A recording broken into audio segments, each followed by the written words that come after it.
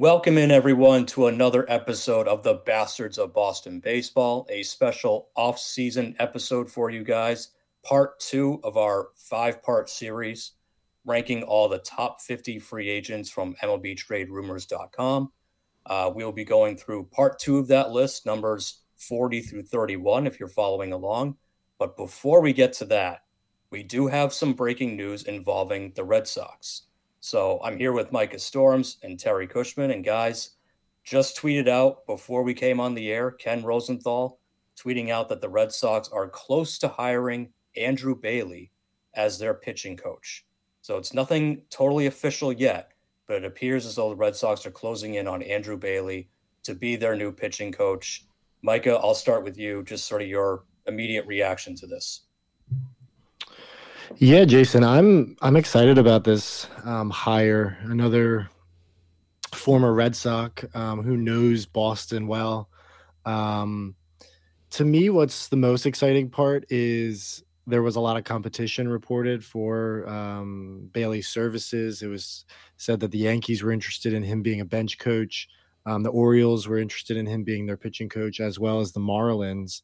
And the Red Sox ended up coming out on top on this one. So I feel like that sends a good message that maybe things aren't as awful as we maybe thought they were when the Red Sox were looking for a new CBO. Maybe Craig Breslow is kind of stabilizing the front office, and obviously the job is appealing enough to lure Bailey into town. He's done a good job since 2020 in San Francisco. They've always had pretty good pitching and not super high profile pitching for the most part. He's kind of done it with, kind of just finding pieces off the scraps and turning them into productive pitchers. He was able to kind of turn around Carlos Rodon's career in that short-term deal. So I really like Bailey coming to Boston. Obviously, the proof is going to be in the pudding, but I would imagine with a new pitching coach coming in, and basically based on what Breslow has said this offseason so far, that they're going to be pretty aggressive in giving him an actual pitching staff to work with. And then we'll obviously have to wait and see how well he does. But it's definitely an encouraging hire, I think, to say the least. Terry, your thoughts on the news? I don't really have strong feelings one way or the other. But year in and year out, Andrew Bailey's pitching staff beat Dave Bush's pitching staff. So, I mean, even by default, it's definitely an upgrade over the previous guy. I'll be curious to know if we ever even find out whether or not this was a Red Sox ownership choice or if it was the guy Craig Breslow wanted himself all along. So, I guess that remains to be seen, but if Breslow can, sign some top pitching, if we get our wish with Yamamoto and perhaps one or two other top names out there, it'll be interesting to see how they perform under a guy like Bailey. And hopefully we'll at least go back to the Dombrowski era where we had a very formidable starting rotation and really, the 19 years before Bloom, in what I like to call the World Series era, the 21st century. So we'll see, but I don't have strong feelings about them at the moment. I'm not sure how he's exactly going to revolutionize, our pitching program and necessarily make it more unique than everybody else's. We've seen what the Astros did, 5 or 6 years ago with the spin rate, and the Dodgers have had good pitching programs for really the last decade, and Tampa seemed to before they started breaking all their pitchers. So I guess we'll see. Yeah, I think it's fair to put this in the like category, but not the love or despise categories. I guess the most encouraging thing about it, as you guys pointed out, is that Andrew Bailey had a lot of offers on the table from other teams, including, the Yankees wanted him to be their bench coach, which that's a pretty sweet position over there because Aaron Boone could be, I know he just signed a, kind of joking extension, but like if they have another terrible season, he's not, he's not completely safe there. So the fact that Bailey turned down other opportunities to go with the Red Sox to join Craig Breslow in this new venture, obviously they know each other really well. Played in the same time era, and Breslow is known as a highly intelligent guy, and he knows pitching. So if he wanted Andrew Bailey and he was, clever enough to get him, that I think is very encouraging. So I think at the very least, it shows that the Red Sox recognize that pitching has been their biggest Achilles heel for a while here, and they are actively and aggressively looking to fix that.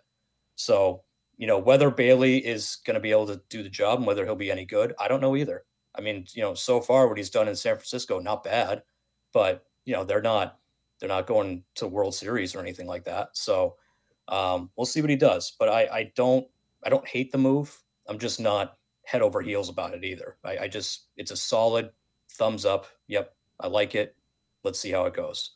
That's really, I think, all you can kind of say about it, because Bailey's his track record is it's such a small sample size that I don't think anyone can really sit there and go, oh my God, it's, the steal of the century.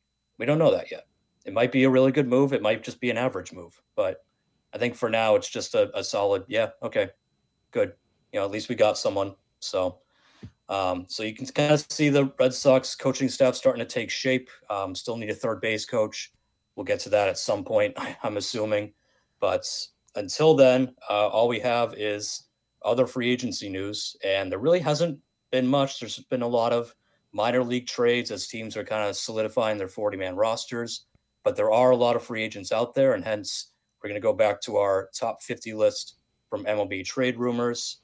Again, this is part 2 of a 5-part series that we're doing. So we're going to go from numbers 40 through 31 for you guys tonight. So starting right at number 40, they have Whit Merrifield, someone who's already been linked to the Red Sox, utility guy, middle infielder, can play multiple positions. They have him projected getting 2 years, $18 million. So, Micah, I will start with you. How do you feel about Whit Merrifield's market?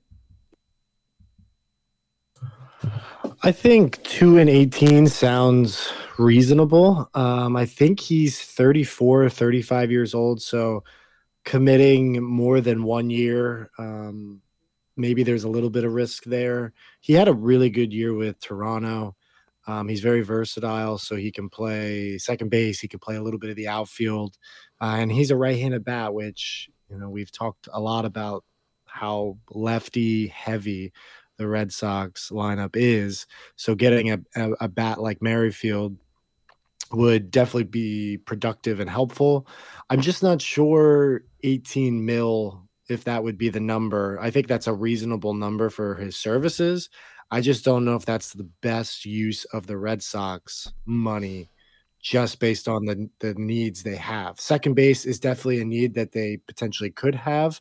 But I wonder if they could go out and kind of find a right-handed bat at second base via their trade market or something like that, and then use the money to go get pitching. I would like to see the majority of the money that they use to go get pitching.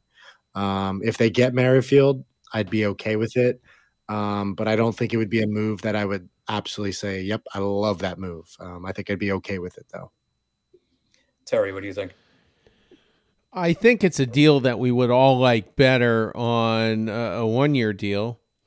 And I think a guy like Merrifield would possibly take a 1-year deal if it was the right situation in a place that he wanted to play.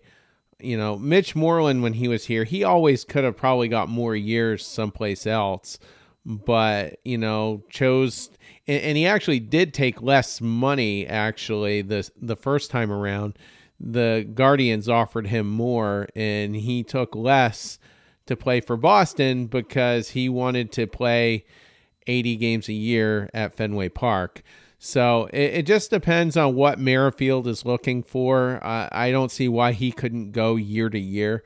His offensive production has been pretty consistent, for the last several years. He's great on the bases. And, I mean, how many times do we watch Alex Verdugo get caught in a rundown or, blow through a stop sign or something? And, so I think your base running would improve. The one part that kind of has me somewhat conflicted with Merrifield is the defense has slipped. He had negative defensive runs saved, and second base has been a black hole in two areas. Number one, just overall production anyway. And then number two, defense. We've been getting hurt pretty bad there. So I think Merrifield addresses half of it, but I feel like I'd be a hypocrite, for criticizing Bloom, with how bad we were defensively, throughout his entire tenure. And then to just say, yeah, I'll take a guy like Merrifield. Ultimately, if it happens, I won't criticize it. I'll be fine with it. But I don't know. You're looking to bridge the gap here to get either Meyer or York up at the big league level. And if Nick York can't get here by not this coming spring training, but the following one, I mean, what are we doing anyway? Yeah, Merrifield, I think that contract, I think it's more likely he gets one with an option. I just think he'll be 35 at the start of next year. So, and he's a guy that his game is about speed and, athleticism. And at what point does that just kind of go away? Granted, he's been one of the few guys that's been just sort of a model of consistency, at least offensively, throughout his career. But yeah, if the defense is going to start to slip because, Father Time is catching up with him and he's not as athletic as he used to be, then I don't see how that's really an upgrade for you at second base. And I feel like even though the contract isn't outrageous, $9 million a year is not something that you're going to cry home about, but it's still, if you sign him and it's a complete bust, then it's just more wasted money that you're saddled with. And it's maybe an unfair comparison, but when I think of Whit Merrifield coming to Boston, it reminds me of 2016 when they traded for Aaron Hill. And Aaron Hill was a really good second baseman with the Blue Jays for years and years, really good hitter, was good defensively. Boston traded for him in his age 34 season, and he was useless. He hit 218 here. He was not the same guy. And that was pretty much the end of his career. So maybe not a fair comparison, but that's kind of who I think of. If the Red Sox were to go after Whit Merrifield, I'd be like, okay, I just hope it's not Aaron Hill 2.0 because they thought they were getting a steal there when they got him and it didn't work out. So I think for the Red Sox, I'd be all set with Merrifield and just not pursuing him. I don't think that I think they could get a better upgrade for the middle infield, whether it be via a trade or someone else on this free agent list. But Merrifield, to me, the age and everything, that just kind of scares me a little bit. So I'd prefer they stay away from a guy like that. So moving on to number 39 on the list, another middle infielder. It's Ahmed Rosario, and they also slot him at 2 years, $18 million, what they believe his market is. Terry, start with you. What do you think of Ahmed Rosario? He's been a guy that I wouldn't have minded as a midseason trade in previous years, but he just doesn't really check off a lot of boxes for me. He's not a high on base guy, and that's something that I kind of covet. Very average offensively.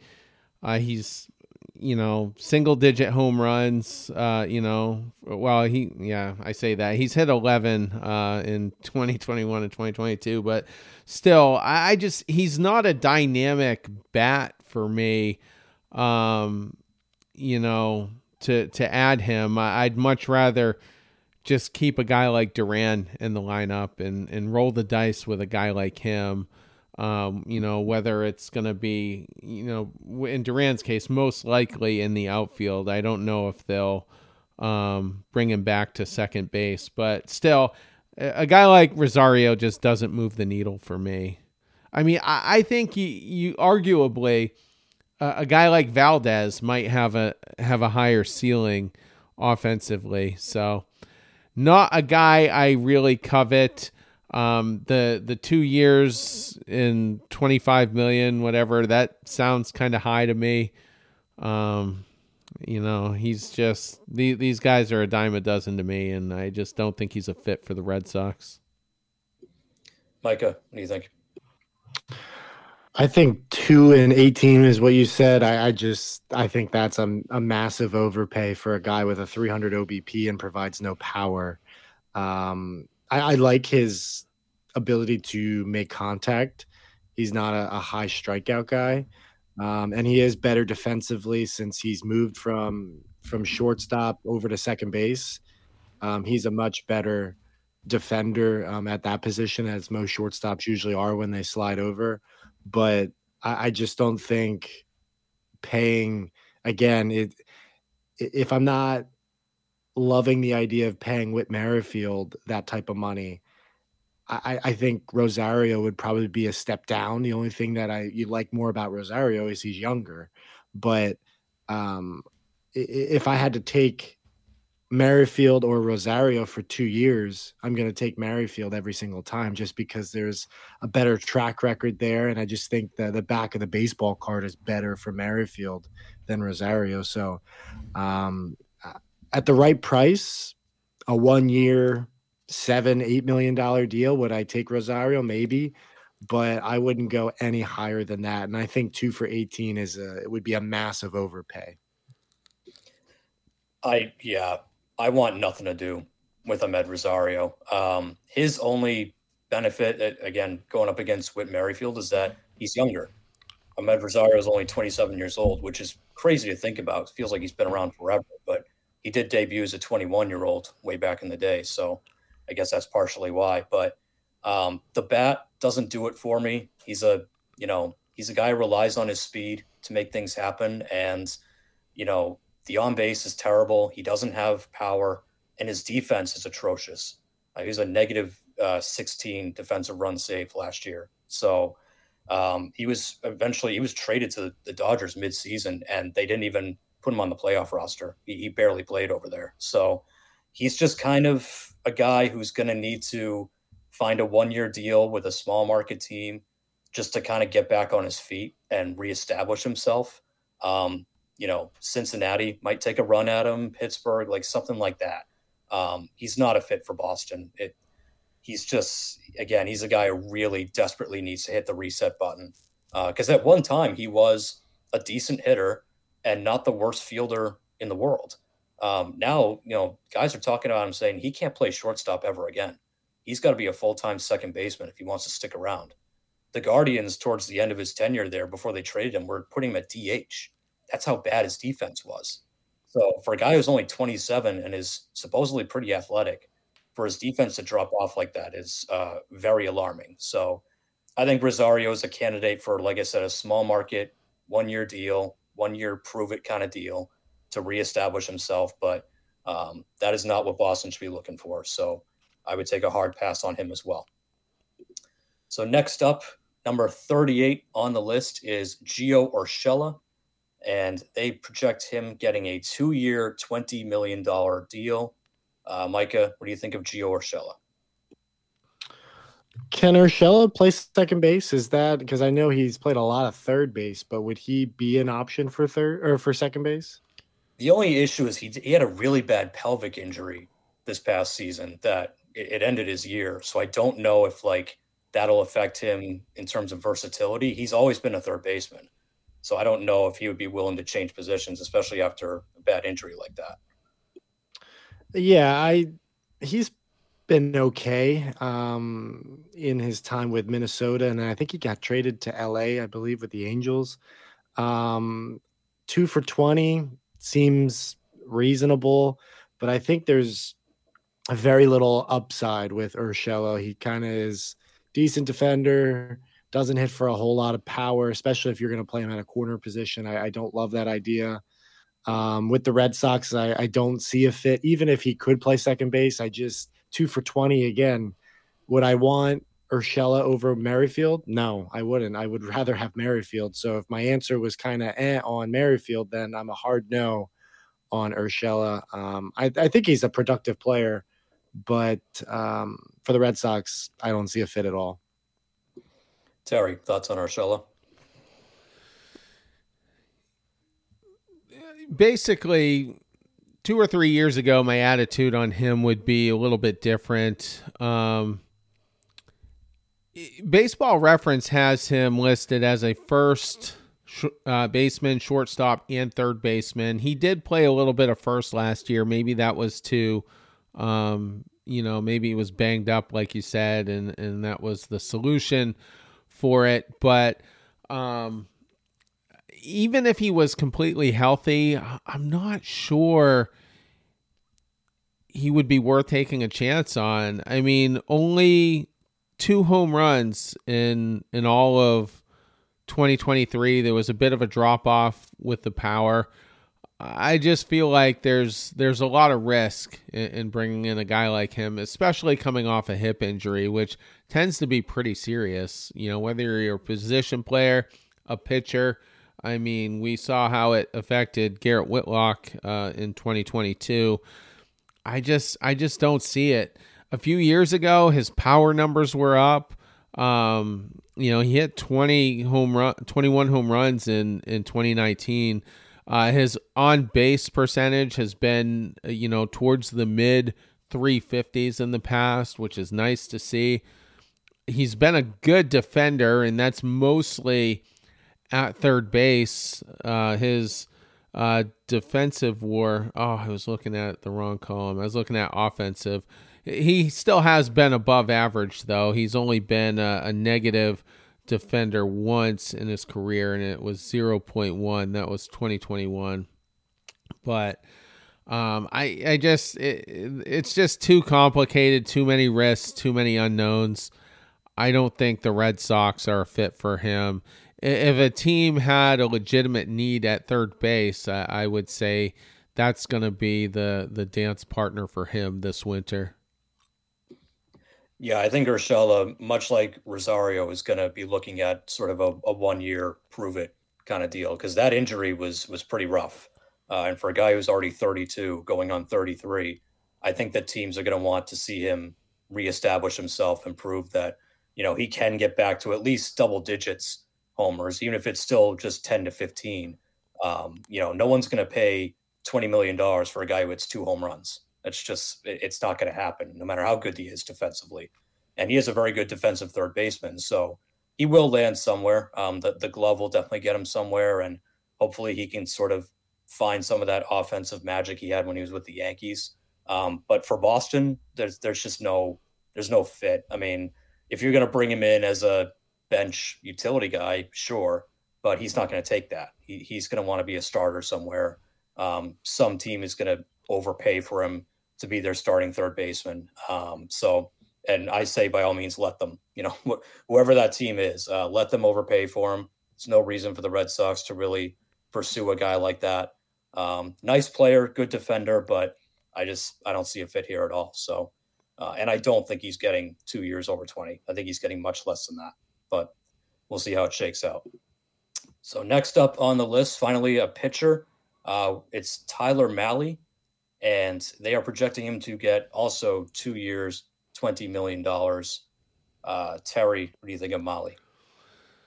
He's not going to be available until the All-Star break due to the fact he's had Tommy John surgery. And even if he was healthy, this is a back end of the rotation guy. It would be the quintessential Heim Bloom type signing. He'd fall in love with a certain metric. We'd get Tyler Mahle, and he would probably get creamed, for 2/3 of the season.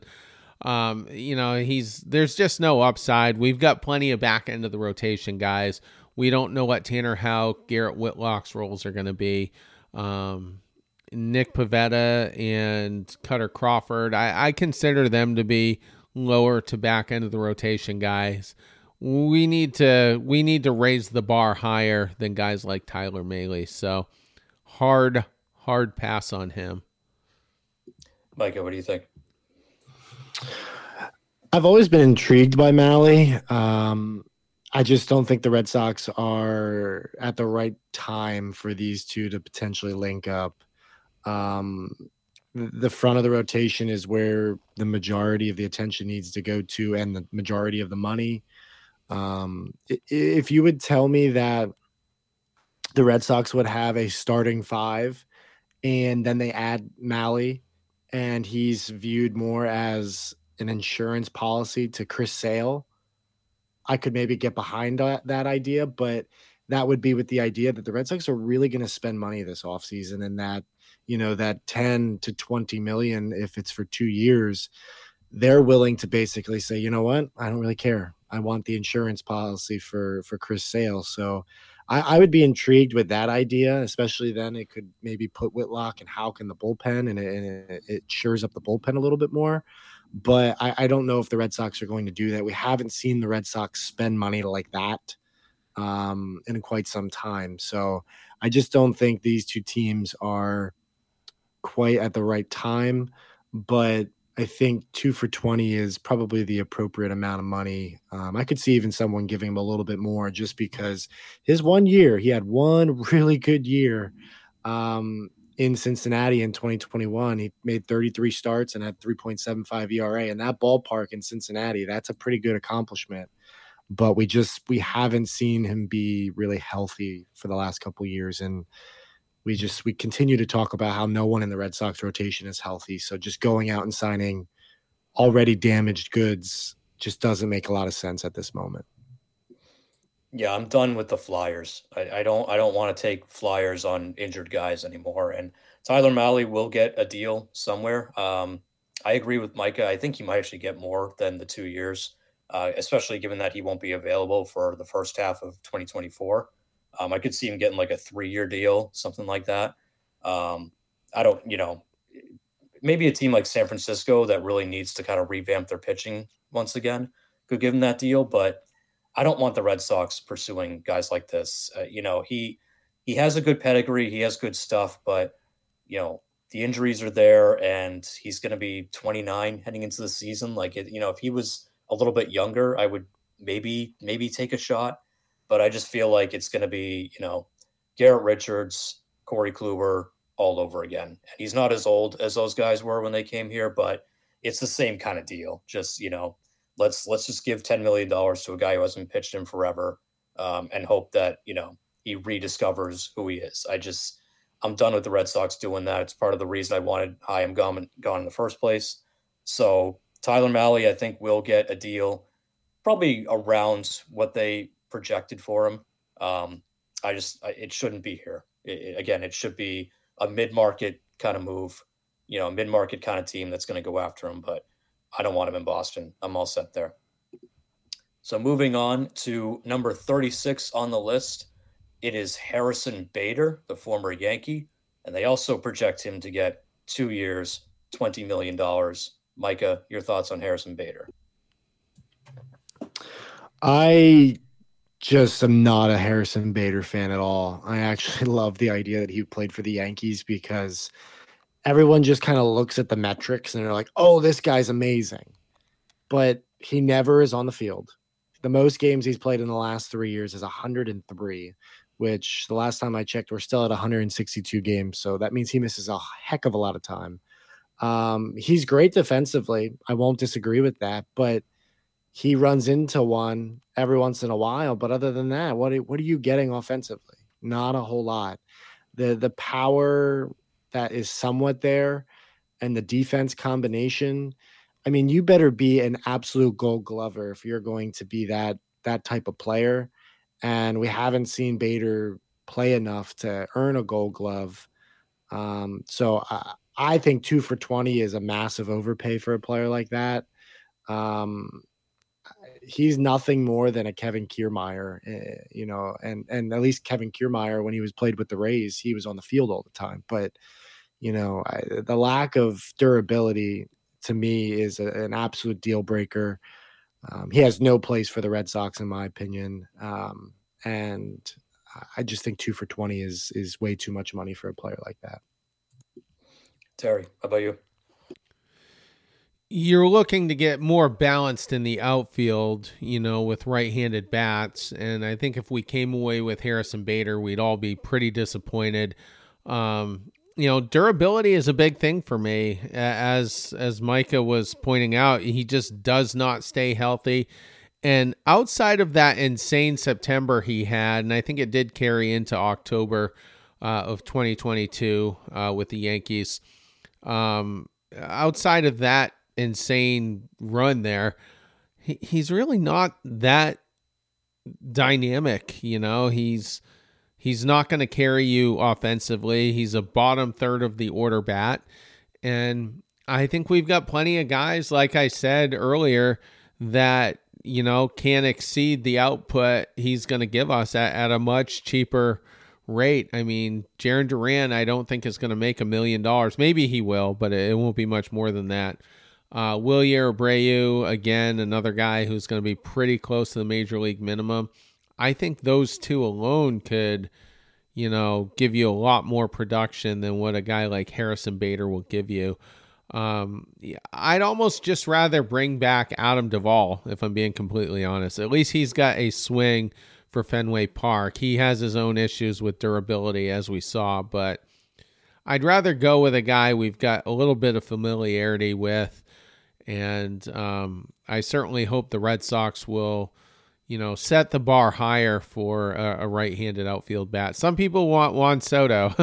I wouldn't do it. I wouldn't cough up the package and then a year later have to deal with Scott Boras. But hopefully they have someone in their sights that will be productive. I mean, go back to 2018. You had Andrew Benintendi, who hadn't fallen off the cliff yet, Mookie Betts, and then we tolerated Jackie Bradley Jr. because the other two were really good. So I want to have an outfield that's feared by other teams again. I want to get back to that. And usually finding a power hitting outfield was always easy. They were, like I said, a dime a dozen. You could get a 3,100 guy. You might have a few more strikeouts with certain players, but yeah. So, we're at the top 30s on this list. So that's kind of why we're poo-pooing a lot of them. But Bader is not a guy I really see as even a reclamation project. He's just not a good baseball player and never really has been. Yeah, Bader's health issues are a big concern as well for me. And yeah, he's good defensively, but he's not the best defensive outfielder in the game right now. So, he's in the above average category there, but it's nothing special enough to be throwing $10 million at him. And offensively, he's close to being just right-handed Jackie Bradley Jr. I mean, he really offensively has not really done much. Yeah, occasionally he can run into one and provide some pop, but the overall numbers, his plate discipline is terrible. His average is usually down in the low 200s. This is a guy that, again, probably looking at a mid to low market team, bottom of the order type of player. I don't know where he'll end up. I don't know if he's going to get to over 20. That seems pretty steep for a guy who can't stay on the field and can't hit. I think he's going to end up with much less than that. But yeah, I agree with you guys. Absolutely not a fit for Boston. Don't want him here. Want a right-handed bat in the outfield for sure. Not Harrison Bader, though. It's got to be a lot better than that. So wherever he ends up, good luck to them. But I'm all set on Harrison Bader. So moving on to number 35, a pretty intriguing name here, Sean Manaea. And they project him getting a 2-year, $22 million deal. Terry, what do you think of Sean Manaea? Hard pass. The dude's been a mess physically. He's extremely inconsistent. I think, if I'm not mistaken, he did pitch a good part of 2023 in the bullpen last year. Like I said earlier, we've got plenty of back of the rotation guys. If we had a solid 1, 2, 3, and maybe a guy like Manaea was coming off of, a more solid season, I could be open-minded to it. A lot of Red Sox fans remember He threw that no-hitter against us. I think that was in 2018, so all's well that ended well. But, aside from that, I mean, I'm just not a fan. There were some winters, a few years back where I thought, okay, he could be interesting, but he's been a mess, and I just rather him be another team's problem. Micah, what do you think? I think he's really nothing more than a bulk guy. I think he'd be perfect for like the Rays or someone, a team that, likes to throw pitchers 3 or 4 innings at a time. But I don't think he really offers a lot to the Red Sox. His career ERA at Fenway Park, small sample size, but in 4 starts, he has a 15.7 ERA. So I'm just not sure that that's a gamble. And again, the Red Sox, they have so many problems in the pitching department. They can't afford to throw $10 million at another Corey Kluber. They can't miss throwing that type of money around. They could certainly, sign someone and it doesn't necessarily work out. But if you're going to throw $10+ million at a player, you need that player to be good. Or at least productive. And I just think there's way too many scenarios where Manaea just doesn't have it and doesn't throw well for the Red Sox. 2 for 20, I think, seems maybe reasonable because he can throw over 100 innings, but not for Boston. I think if the Red Sox are investing in Manaea, the offseason did not go as planned. Yeah, this is a guy who's going to need to pitch in a big ballpark. So having him pitch at Fenway is an immediate no-no. 2022, when he pitched for San Diego, which is a cavern of a ballpark, it's massive. 28 starts, he gave up 29 bombs. So, I mean, that's how bad it went for him in San Diego. It wasn't much better this year in San Francisco, which is also a fairly big ballpark. Still gave up a lot of bombs. Eventually, wasn't even able to be a starter at that point. So I think he is going to end up being more of a multi-inning reliever / bulk guy / someone who's going to have to prove that he belongs back in the rotation. He's going to have to fight his way back in there if he wants it. 2 over 22. I certainly wouldn't want the Red Sox to do it, but teams do often pay a premium for pitching, particularly when they're desperate. So I could see a desperate team giving him exactly that kind of deal, maybe slotting him in as a number 5. But I think ultimately the trajectory of Manaea's career is that he's going to end up in the bullpen, and that's just kind of where it's headed for him. So not a guy I want the Red Sox investing in, not someone that they should be pursuing. The new pitching coach will have intimate knowledge of him because, he was there last year with him. So I'm pretty sure Bailey would take one look at Manaea and say, no, we're not doing that. Let someone else have him. So, I don't know what kind of deal he'll get. Maybe the 2 over 22, but he's not going to end up being a premier starter anywhere. So hopefully it was a clause in Bailey's contract. I'm not coming to Boston if Sean Manaea comes here. Right. Yeah, I'll come, but you leave Sean Manaea alone. So with that, we'll move to number 34 on the list, another starting pitcher, Michael Lorenzen. They're projecting him to also get 2 years over $22 million. Micah, what are your thoughts on Lorenzen? I feel like what he did with Detroit in the first half of last year when he was an all-star, I just don't think that's the pitcher he really is. We saw him go to Philly, and he had a tremendous first 2 starts. And then he was left off the postseason roster. And it's like, if that doesn't kind of tell you everything you need to know there, can you get some quality starts out of Michael Lorenzen? Yeah, I believe you can. But is it going to be consistent starts? I have no idea. To me, if the Red Sox were to sign him, he's nothing more than a number 4, number 5 starter, nothing better than that. So I just don't think he really moves the needle with this team if the Red Sox were to sign him. But you said 2 and 22. I mean, the fact that he can throw probably 140 to 180 innings, he's been fairly durable over the last couple of seasons. I think that's absolutely understandable. It's a reasonable contract, but for the Red Sox, again, I keep saying no, no, no, no. It's because the Red Sox needs are the front of the rotation, and so far we've not talked about one guy who I believe is anywhere near a front of the rotation arm or even a number 3 arm.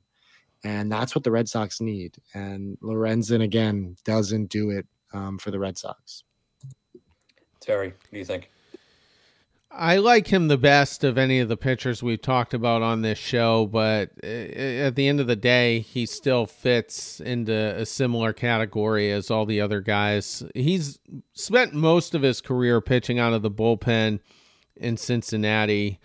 He did start 21 games his rookie year in 2015, and then after that, he only had 5 more starts over the next 7 years before arriving in Anaheim, and had a 4.24 ERA. That's kind of like a Nick Pivetta type year. Only 97 innings, though, so he must have been dinged up or something.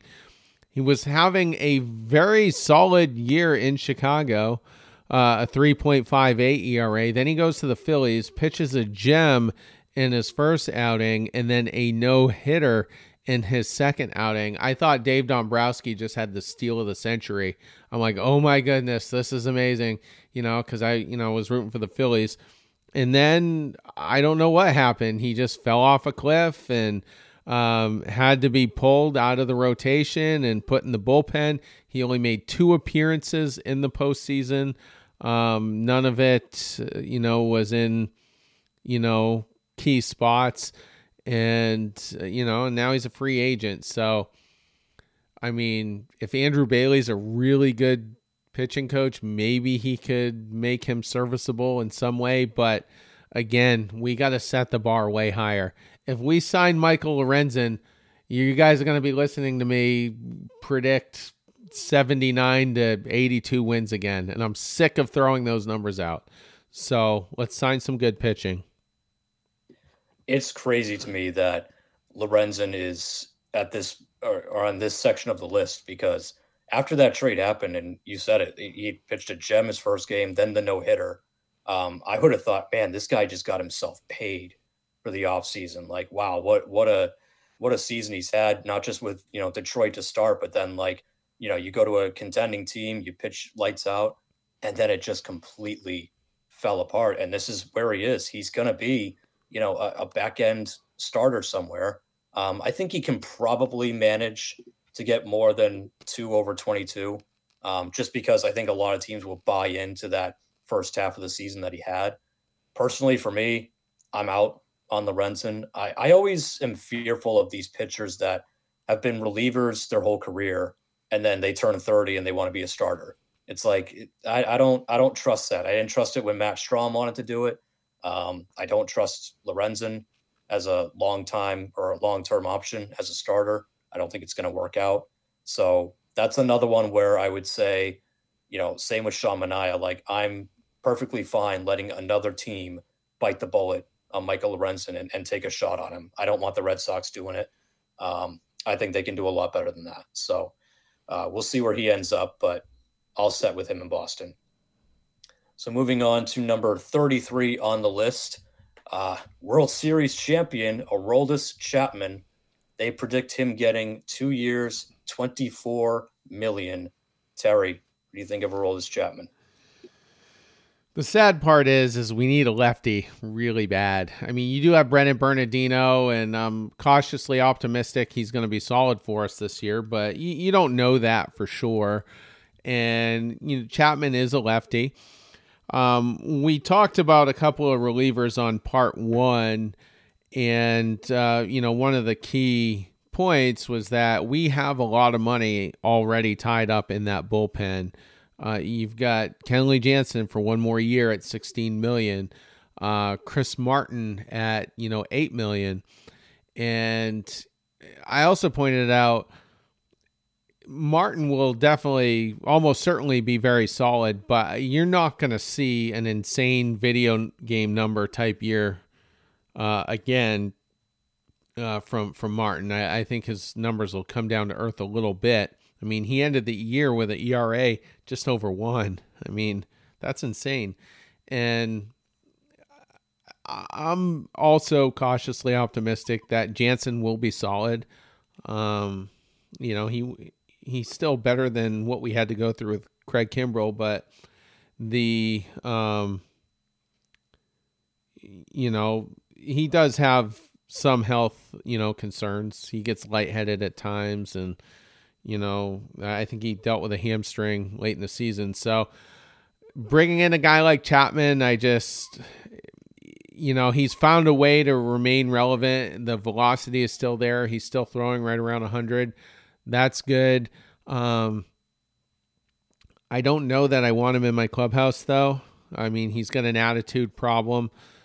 You would hope that at this point in his career, he would be open to, a various, range of roles with a team. But I don't think it's likely given his price tag. I think 2 at 24. I think that's probably the best projection of anyone we've covered so far. And I just don't see the Red Sox paying that, unfortunately. Micah, how about you? 2 and 24 feels more like, at the very least, a setup role, but potentially an opportunity to close for a team. That's what that contract kind of screams to me. And I really thought Chapman's career was just about over when he was in his final year with the Yankees. He was so wild, and the velocity wasn't quite there. And then he goes to Kansas City, and he finds it again. And I mean, he was throwing 103 miles per hour in the playoffs, and that's kind of remarkable with how long he's been in the league, and he's really been on so many postseason runs where I can't believe he's been able to maintain this type of velocity. I'm super intrigued by just the player and the fact that he's a lefty that the Red Sox desperately need. The Red Sox bullpen does feel like they don't have the velocity, a guy like Chapman and in their bullpen, who could just blow it by the hitter. But I don't see it happening, but I think 2 and 24 is definitely on the table for Chapman, just because what you're going to get with him. He is wild, but he can get a strikeout at any time, and it can be any batter. And there's not a whole lot of relievers available this offseason where you could say that who have a proven track record. But I just don't think the Red Sox and him are a good fit in terms of the money, because I think, again, the money is going to be used for the starting pitching. One guy, we covered him on the last show, Yuki Matsui. Look him up. He's intriguing. Yuki Matsui? Yeah, he's a lefty. He's pitched in the Japanese leagues for 10 years, has a career 2.70 ERA. Because he's pitched in that league so long, he's not subject to the posting fees that Yamamoto will be and Ohtani was previously. But for the money, I wouldn't mind taking a flyer on that guy. Yeah, I'd much rather do something like that than give that kind of money to Aroldis Chapman. And he's going to get that money for sure, because, again, over 100 strikeouts as a closer this year between Kansas City and Texas. If he can still throw it 100 plus and get guys out that way, he's going to get that contract. Every team knows about his walk rate. So people complain, the walk rate, why would you ever want that? Some teams don't care. They want the guy who throws 103, can punch a guy out just with his fastball. So Chapman's that deal. I don't want it to be in Boston. I know we need a lefty. I know we need dynamic arms out of the bullpen. Just not that guy. That's just, the Red Sox, I think, have really tried the last couple of years to build sort of a clubhouse chemistry feel that they are happy with, a leadership structure that they're happy with. I don't want to bring that clown into it. I don't think that he's going to be a good fit here. I don't think it would last. Or at the very least, I don't think he would be happy here. I don't think that he would enjoy it. So I just feel like that would be a failed experiment all around. So he's going to get paid, especially his performance in the postseason and all that. He'll get paid. I just don't want it to be in Boston. I'm all set. you know. Like any other With thoughts?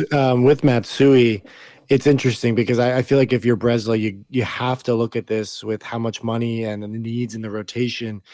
Obviously, these are just projections, but trade rumors has Matsui for 2-16, and if Chapman's going for 2-24, I mean that's an easy decision in my opinion. Like I'll take the flyer on a guy who is I think Matsui's around the same age, maybe a little younger than Chapman. Do you know, Terry? Do you know Matsui's age? I thought he was 29. Let's see. I can Okay. scroll down. Well, then he's significantly younger. Um, Yeah, it looks like he's 28 going on 29. okay, so I mean that's significantly younger.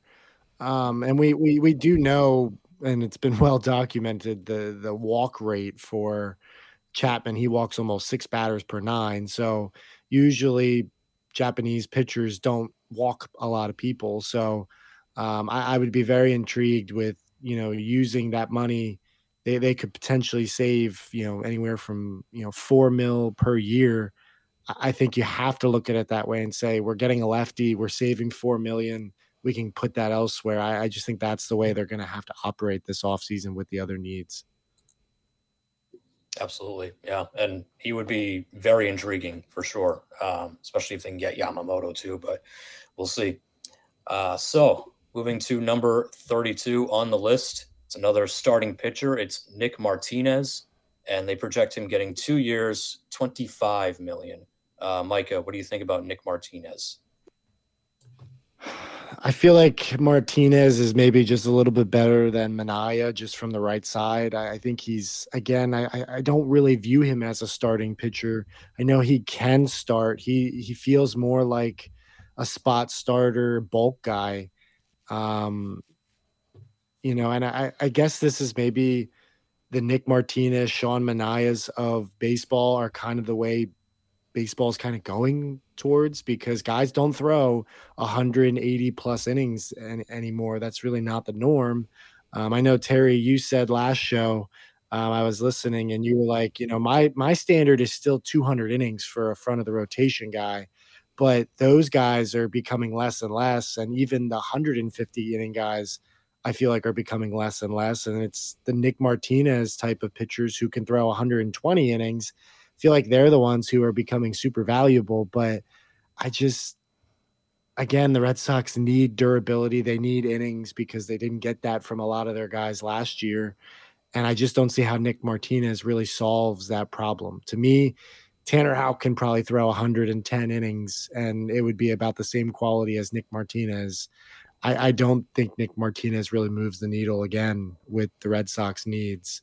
I feel like I'm a broken record, but none of these names in terms of potential starters or bulk guys are very intriguing for me. Could they help them? Yeah, but not over the course of being consistent over the course of a full season. Terry, what do you think? Well, again, the bar is just too low with a guy like Martinez. Just something interesting to point out with him, though. He pitched 4 years for Texas before going to Japan, and his strikeout per 9 was like insanely low, like way below what you would expect the major league average to be. But he had a 5.4 strikeout per 9 in 2017. Year before that, it was only 3.7. Year before that, 5.5.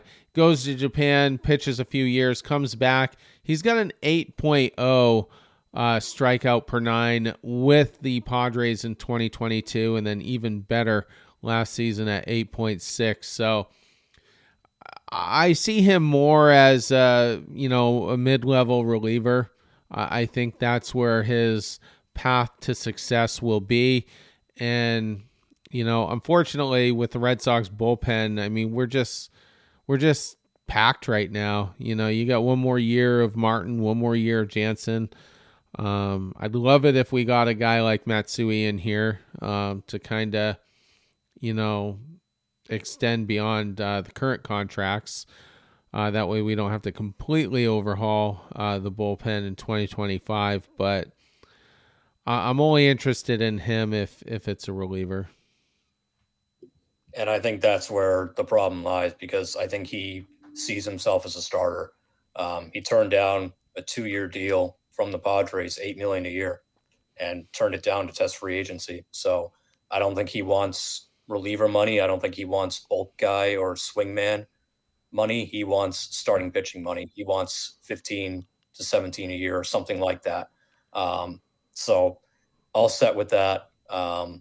Yeah, just not a guy who really intrigues me. Again, if he was willing to be a reliever, I would maybe consider it. But as you said, we have so many bullpen options to begin with.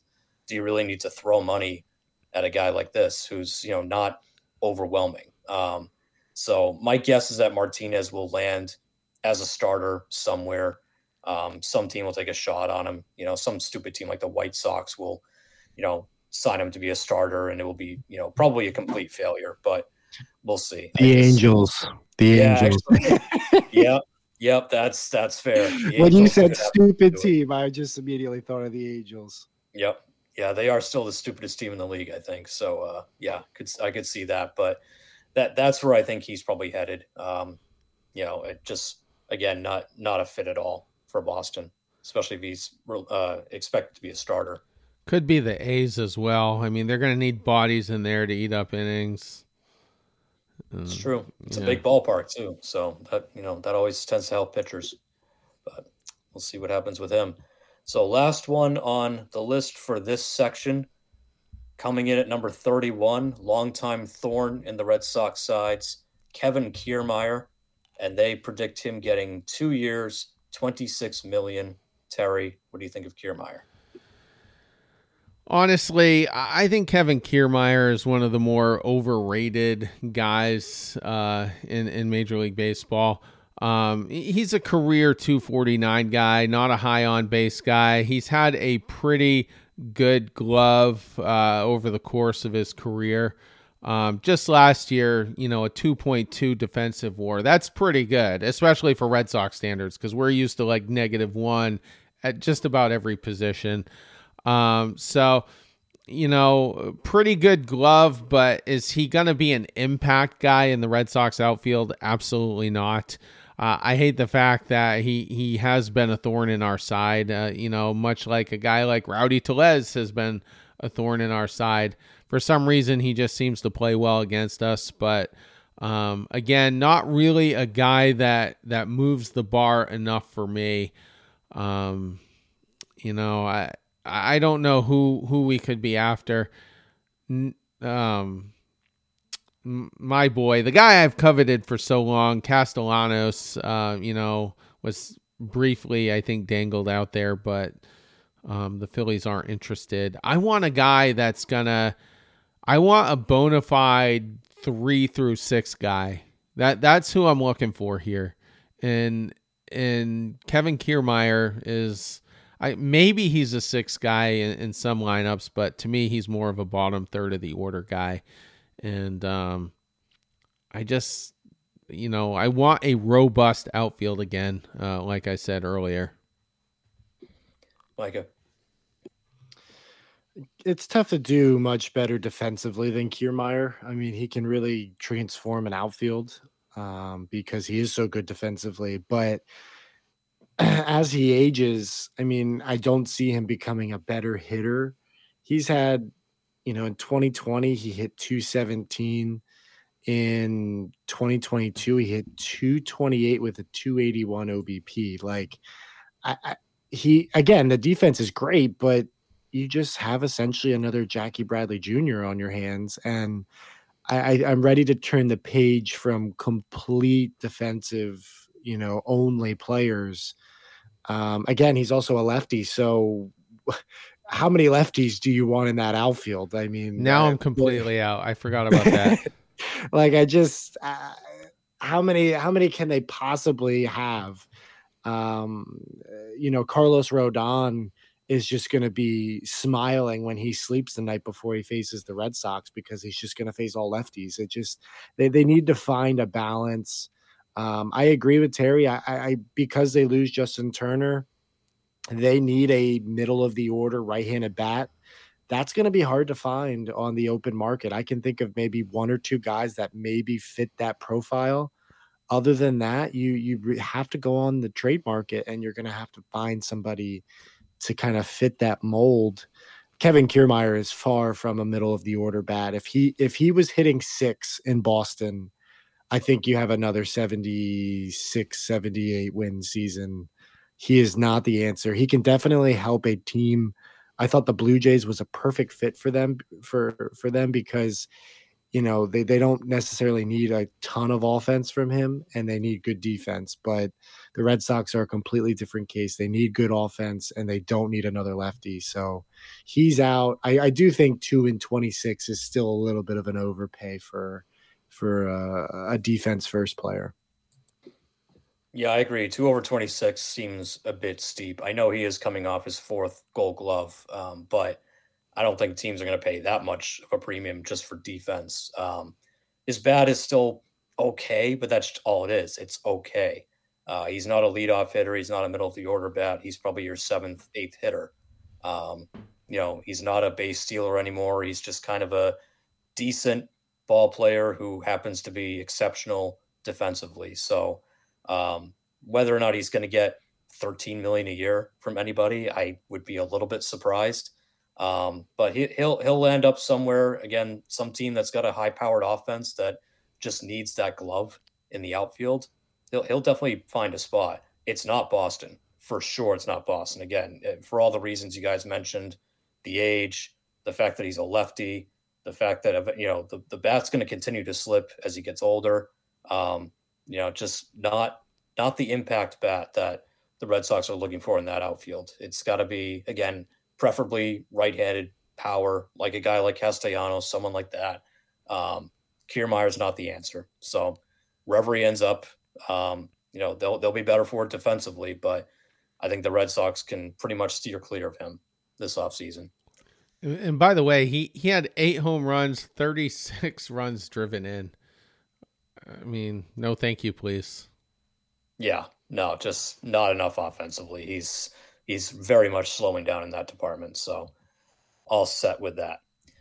So we will wrap up this episode on that. Keep an eye out for part 3 of the 5-part series. We'll go through numbers 30 through 21 on the next episode of this list. So getting into more juicy players, maybe guys that we actually want.